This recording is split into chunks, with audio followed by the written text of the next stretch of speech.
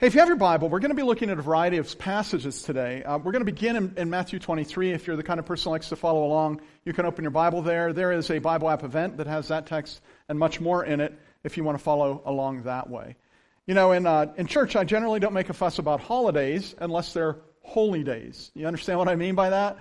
So I don't know that I've preached a Valentine's Day sermon or Independence Day sermon, Memorial Day sermon. Those are important days. But they're not holy days, so they're not religious holidays.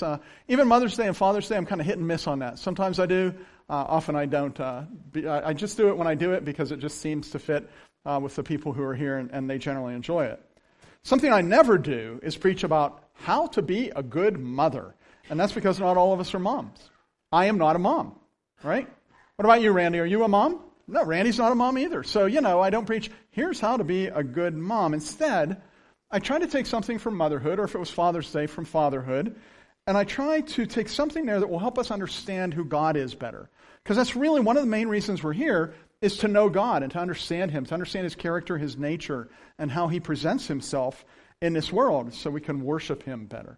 That's what I want to do today. I actually want to take 3 lessons that your mother taught you and kind of show you that maybe there's a spiritual element to that. You see, whether she knew it or not, your mom, as she was telling you these kinds of things we're going to speak about today, was fulfilling an important role in your life. She was speaking wisdom that comes from God, into your heart.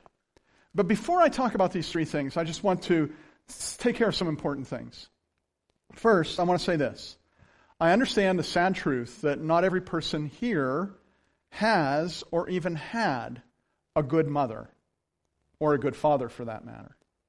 That's a sad reality of life. Some parents are negligent. Some parents are simply incapable. Some are very self-centered. Some are absentee. And some are incompetent.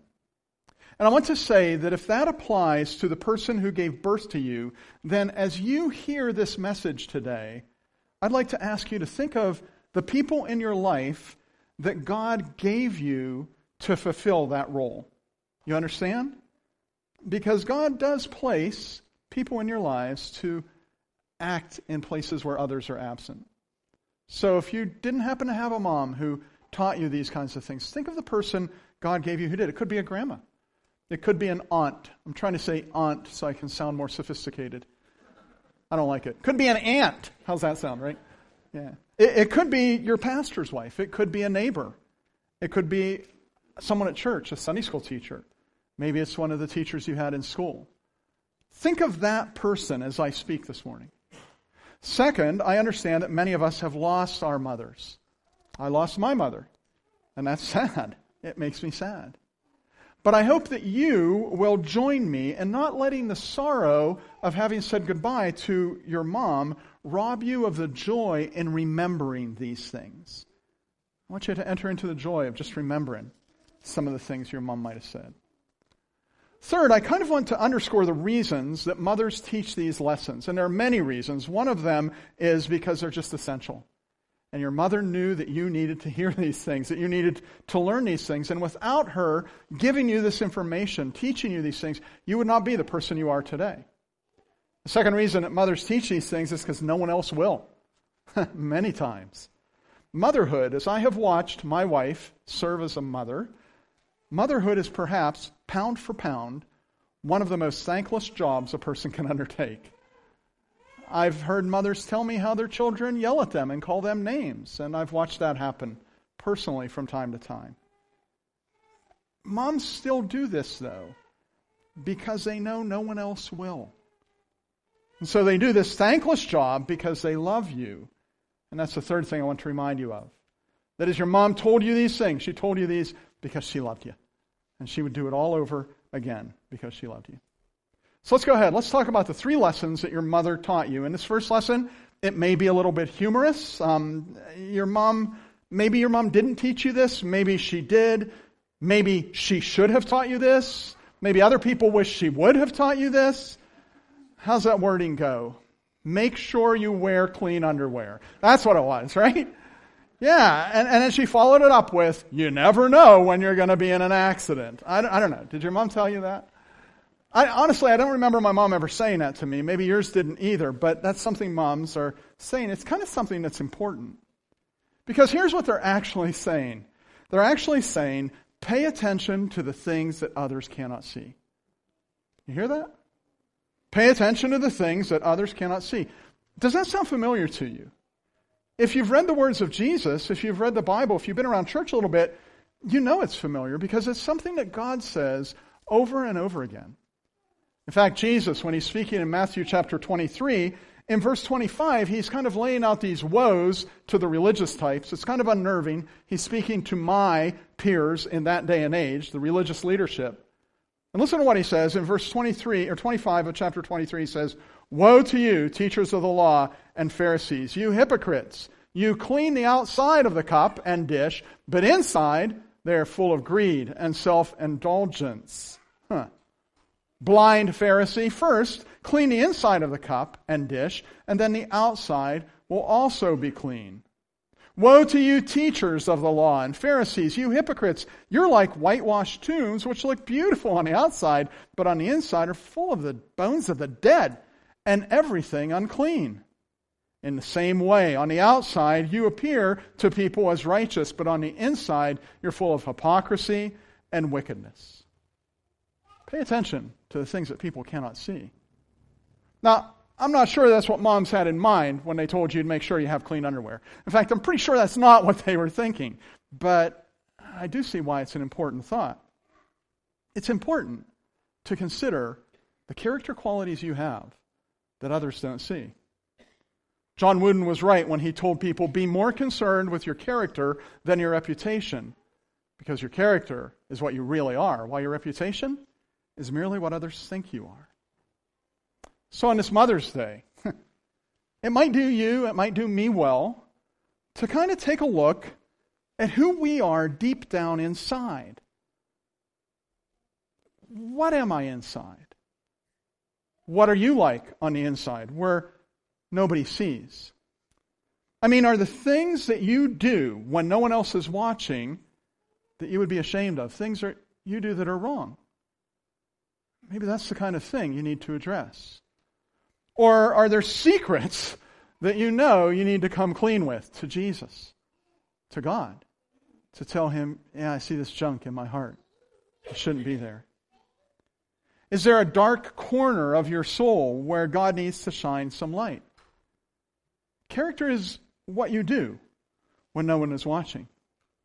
Your mom says, make sure you have clean underwear. Now, before we look at the second one, if you're following along in your Bible, we're going to be in 1 Corinthians chapter 6, starting at verse 19. Just going to read 2 verses there. The second lesson that your mom gave you went something like this: don't get up from the table until you clean your plate. I have logged a lot of hours sleeping at the table, just waiting there for mom to break. She very seldom did. Clean your plate. Clean your plate. And what was her next line?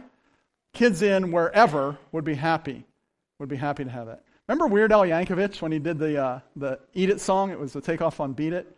Well, don't you know that other kids are starving in Japan, so eat it. Yeah. He sounds just like Mom did, doesn't he? Yeah. Right? Did that work for you, by the way? Knowing that other kids would be happy to have it. Oh, okay, I'll gobble it right down. That didn't work for me. Who's that work for? I don't know who that works for. Now, your mom was trying to teach you several things when she said that. Number one, she was trying to make sure that the food didn't go to waste. That was a personal thing, maybe. We'll get to that in more detail in a moment.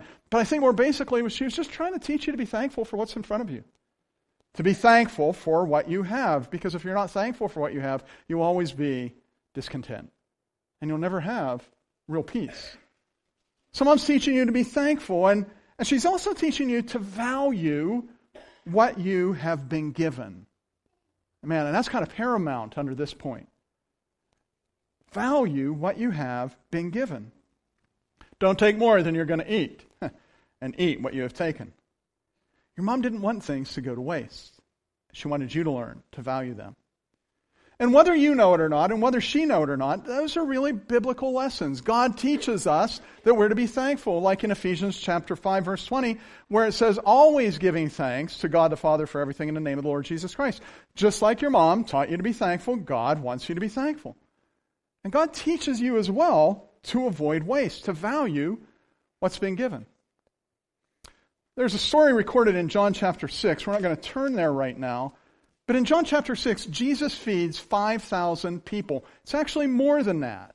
It says the number of the men was 5,000, plus women and children. Jesus fed a lot of people, and he did it with a little boy's lunch. We say he multiplied the loaves of bread and the fishes. It was a miraculous kind of thing, feeding 5,000 people. In verse 12, he gives an instruction that I find peculiar after it's all over. In John 6:12, Jesus says to his followers, he says, gather the pieces that are left over, let nothing be wasted. Now, I want to tell you, that seems weird to me. If I were there, first, I wouldn't want to have to do that. How many people would be on that hillside? How much food am I going to have? This is going to be hard picking up all this stuff. It'd be like cleaning up Beaver Stadium after a Penn State game or something. I really don't want to do that, But on top of that, there would be this little logical thing in my head that would be going like this. Jesus, I don't know if you noticed or not, but you just provided food, all the food we needed and more miraculously. Why are we gathering up this stuff? You can just provide more anytime. What are you saying, let nothing be wasted for? Why are we gathering this up? And I think part of the answer would be this. Because wasting that which has value is just plain wrong. Wasting. It's wrong. Now you may think to yourself, well, as an adult, I don't waste things. I mean, I'm very careful with things. And you've pretty much learned, clean your plate, and you clean your plate. And if you're like me, if you're a Scotsman, you really don't waste things. You know the difference between an Englishman who's taken down wallpaper and a Scotsman who's taken down wallpaper. The Englishman is redecorating, the Scotsman is moving. He's taking it with him, right? Scotsmen don't waste things. It's not right to waste things. None of us want to waste things. But what about your life? I was one time going to speak at baccalaureate in Kerwinsville. It might have been about the time you graduated, Mr. Clark. I'm not certain. But it was about the time my daughter graduated or my son. So it was in that era, back in the day, we'll call it. Long ago, he says, yeah. And I can remember, I just said to a woman in the church who was retired, I said, hey, I get to talk to graduates from high school. What should I tell them? Immediately. She didn't even have to think. She went, tell them, don't waste your life. She's facing retirement. Don't waste your life. John Piper, who's one of my preferred authors, wrote a book, and the title of it is Don't Waste Your Life. And when you go to his webpage, it's free. You can download it. Google around, you'll find Don't Waste Your Life. On that webpage, he writes this. Listen to these words. The American dream beckons people to spend their lives on trivial diversions, slipping through life caught up with seeking success, comfort, and pleasure above all else. But God designed people for far more than this. This is especially the case if you are a believer, that you are designed for something more than just your own self-interest. The Bible says in 1 Corinthians chapter 6, verse 19, do you not know that your bodies are temples of the Holy Spirit who's in you, whom you've received from God? You are not your own. You were bought with a price. Therefore, honor God with your bodies. While it may be a problem to scrape good food from a plate into a garbage disposal, it is unthinkable to do that with your life. You would never do that. So take a look at your life. Are you doing things that are significant in the face of eternity?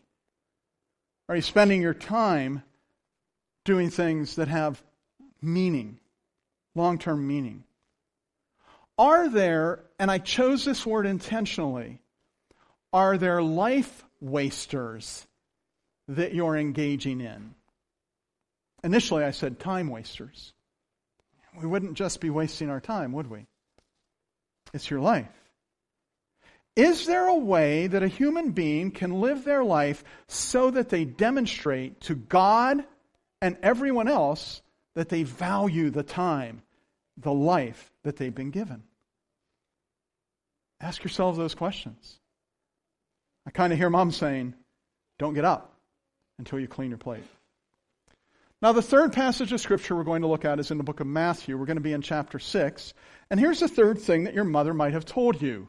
Brush your teeth. Brush your teeth. Besides not wanting your breath to smell quite so toxic, your mother probably told you that because she was thinking of the fact you need those teeth to last. After your baby teeth are gone, your adult teeth enter the scene, and you're not getting any more unless you want to spend a lot of money late in life to get more. So brush your teeth because you'll need them for the rest of your life in the future. Take care of them. I once heard a good friend of mine, an older man, make this remark.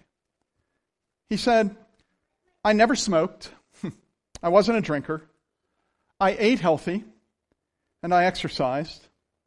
But if I could go back 70 years, I'd do one more thing. I would take better care of my teeth. That seems like an odd thing to say, right? But he, at that point in his life, realized these are the only teeth I'm getting. And he wishes that way back then, he would have been thinking about the future and taking better care of his teeth. Brushing your teeth is one of the fundamental ways you learn to prepare for a future that you can only imagine. It's a simple thing. It's what your mom said to do. But preparing for the future isn't just about brushing your teeth. It isn't just about eating healthy. It isn't just about exercise. There is a spiritual dimension to life and a spiritual need to look to the future. That spiritual dimension is so important that in God's eyes, in Jesus' language, it actually eclipses every other concern. Jesus spoke about this in Matthew 6, verse 19, when he said, do not store up for yourself treasures on earth, where moths and vermin destroy and thieves break in and steal, but store up for yourself treasures in heaven, where moths and vermin do not destroy and where thieves do not break in and steal. For where your treasure is, there your heart will be also.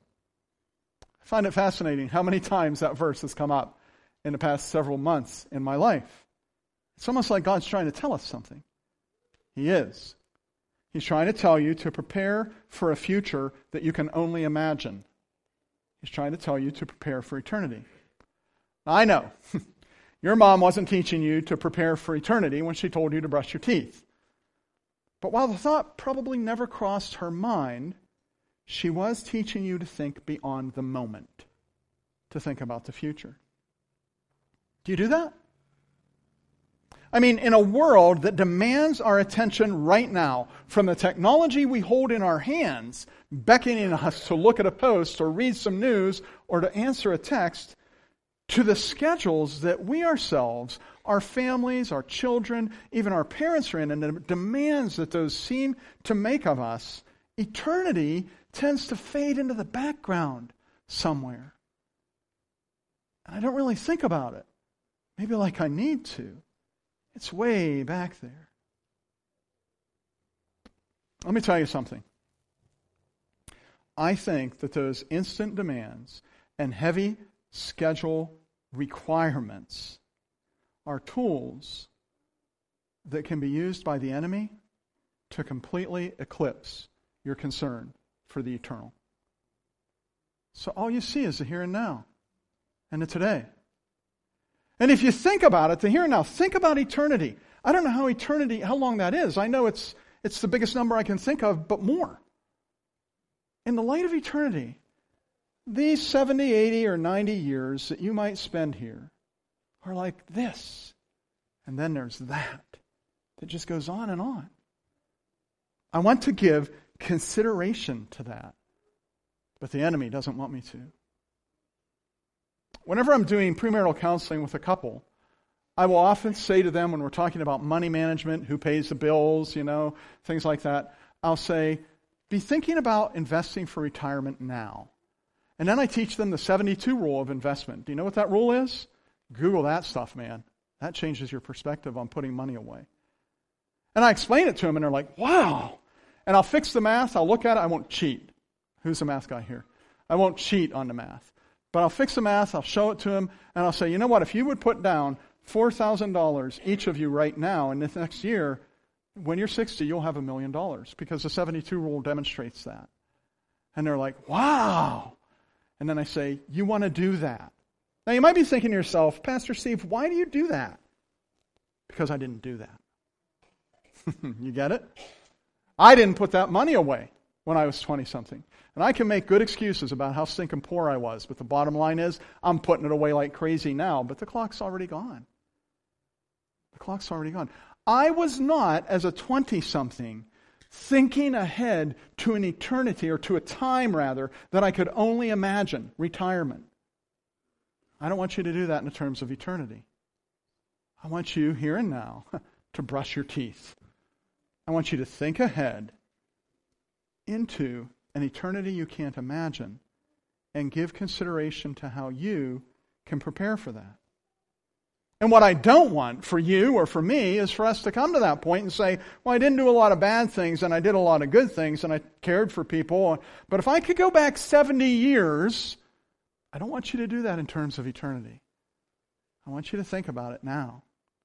I want you to avoid that kind of regret. I want you to brush your teeth. You know, in some respects, Mother's Day is all about showing honor where honor is due. And I think any of us who had mom that was loving to us would say, yeah, I want to honor my mom. Some people honor their mom by saying, Mom, is there anything I can do for you? In fact, you might say to your mom, Mom, what do you want for Mother's Day? And she might answer you, I want you to sit with me in church. And there are people around America today, in churches around America, that are here because Mom said, here's what I want for Mother's Day. I want you to sit with me in church. Good for you. Good for you honoring your mom that way if you're doing that. That's great. That's great. Every godly mom deserves that kind of honor. And every godly mom wants their children to learn to show honor to God. And you can start, okay, catch this. You can start showing honor to God if you will just change your underwear. Okay, that's not it exactly. You can start showing honor to God if you will come clean concerning your hidden sin. Do you understand that? Come clean concerning your hidden sin. Look into your own heart and see where you've messed up morally and ethically speaking, and where you continue to do that. And if you can't find it, if you're like, I don't think I've ever done anything bad, check with your spouse. They'll help you. You see, and be careful not to take the analogy too far here. It'll be kind of gross. But Jesus died to cleanse sin's stain. The Bible says that. And when you come clean concerning it, the Bible calls that confessing your sin. And 1 John 1:9, which is a Bible verse that lots of kids learn going to church, says, if we confess our sins, He is faithful and just and will forgive us our sins and will cleanse us from all unrighteousness. The same book of the Bible that says that, 1 John 1, says 2 verses previous to that, if we walk in the light as He is in the light, we have fellowship with one another. And here's the line. Listen to it. And the blood of Jesus, His Son, purifies us from all sin. You see, when you come clean about your shortcomings with God, God, I got this thing that I've done and I keep doing, and I know it's wrong. When you come clean to Him about that, He says, let me just wash that off your record. Let me take that away. For that sin, I died, Jesus says. So come clean concerning your hidden sin. Show honor where honor is due. A second, clean your plate. Value what you've been given in life. Value your own life and see that it's not just your own. How do you prioritize your life? And does the way you prioritize your life demonstrate an awareness that you are not your own, that you belong to God? If you have turned to Jesus and said, I trust your death to have paid for my sins, I want to turn from my sin and follow you, then you have been bought with His blood, with a price. So ask yourself, is my life showing that? Is it showing that I value myself? Is it showing that I value what Jesus did? In the house I grew up in, there was a plaque on the wall, and it said it so well. Listen to the words. Only one life, 'twill soon be past. Only what's done for Christ will last. See your life as a gift from God and choose to spend your life honoring God with what He has given you. Show honor where it is due. Make sure you have clean underwear. Make sure you clean your plate before you get up and brush your teeth. Prepare for the future, focusing on eternity. Focusing on a future that you can only imagine. You can't really say what eternity is going to be like. You haven't been there yet. But you can imagine what it's like. You can imagine sitting at a feast. You know, in Zechariah, there's a portion of Scripture where it tells us that what we think of as a marriage supper of the Lamb, when the Christians are all together and Jesus is hosting a meal for us, we're going to have red meat, that would be the lamb. We're going to have wine, that will be provided by Jesus. And Jesus is going to sing over us. Could it get any better than that? I cannot imagine that eternity. I can't. But I want to live in such a way that that is my focus in life. That's what drives me. That's what encourages me. That's what gives me hope and when I want to despair. That's what gives my life meaning when I'm wondering, what is this all about? I want to prioritize my life, my resources, my very being in such a way that I always live with an eye looking toward eternity, developing that future focus. I want to pray that we all can do this. I want to pray that we would come clean regarding our hidden sin.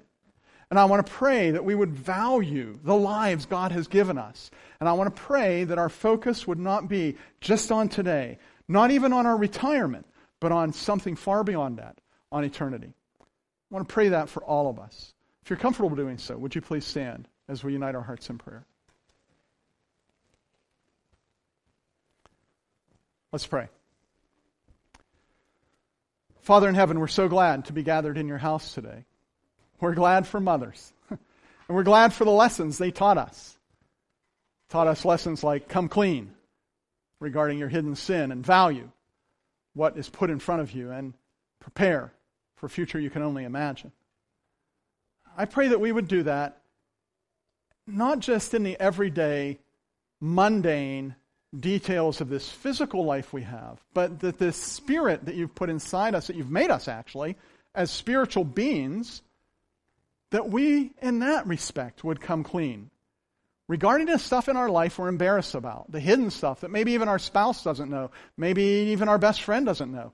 We don't need to come clean necessarily to our best friend, but we do want to come clean to you. And we can do that because we know you're a good, good Father. That you demonstrated your love to us in this, while we were yet sinners, Christ died for us. And that you desire for us to be honest about our shortcomings so we can find forgiveness in you and be free of that sack of guilt we carry around. And so right now we come clean concerning our hidden sin. Maybe some of us for the first time. We are sorry. We believe that Christ's blood cleanses us from all unrighteousness. That Jesus, when you died on the cross, God in the flesh, that you were paying for that sin. Thank you for doing that. We want to value what you did, and we want to value the lives you've given us. In a sense of valuing just the air we breathe. When you let us inhale air immediately after we were born. Thank you for that. And thank you as well for the spiritual life we have. And that you, when we turn to Jesus and trust His death and follow after Him, you breathe spiritual life.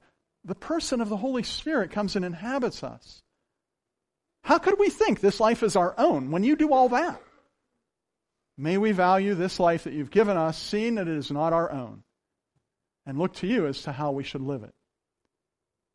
In a sense, coming clean regarding our hidden sin and asking forgiveness because of Jesus' death, that's faith. And in a sense, valuing the life we've given, no longer regarding it as our own, but yours, that's repentance, and that's what it means to be a follower of Jesus. We trust you and we turn from our sins.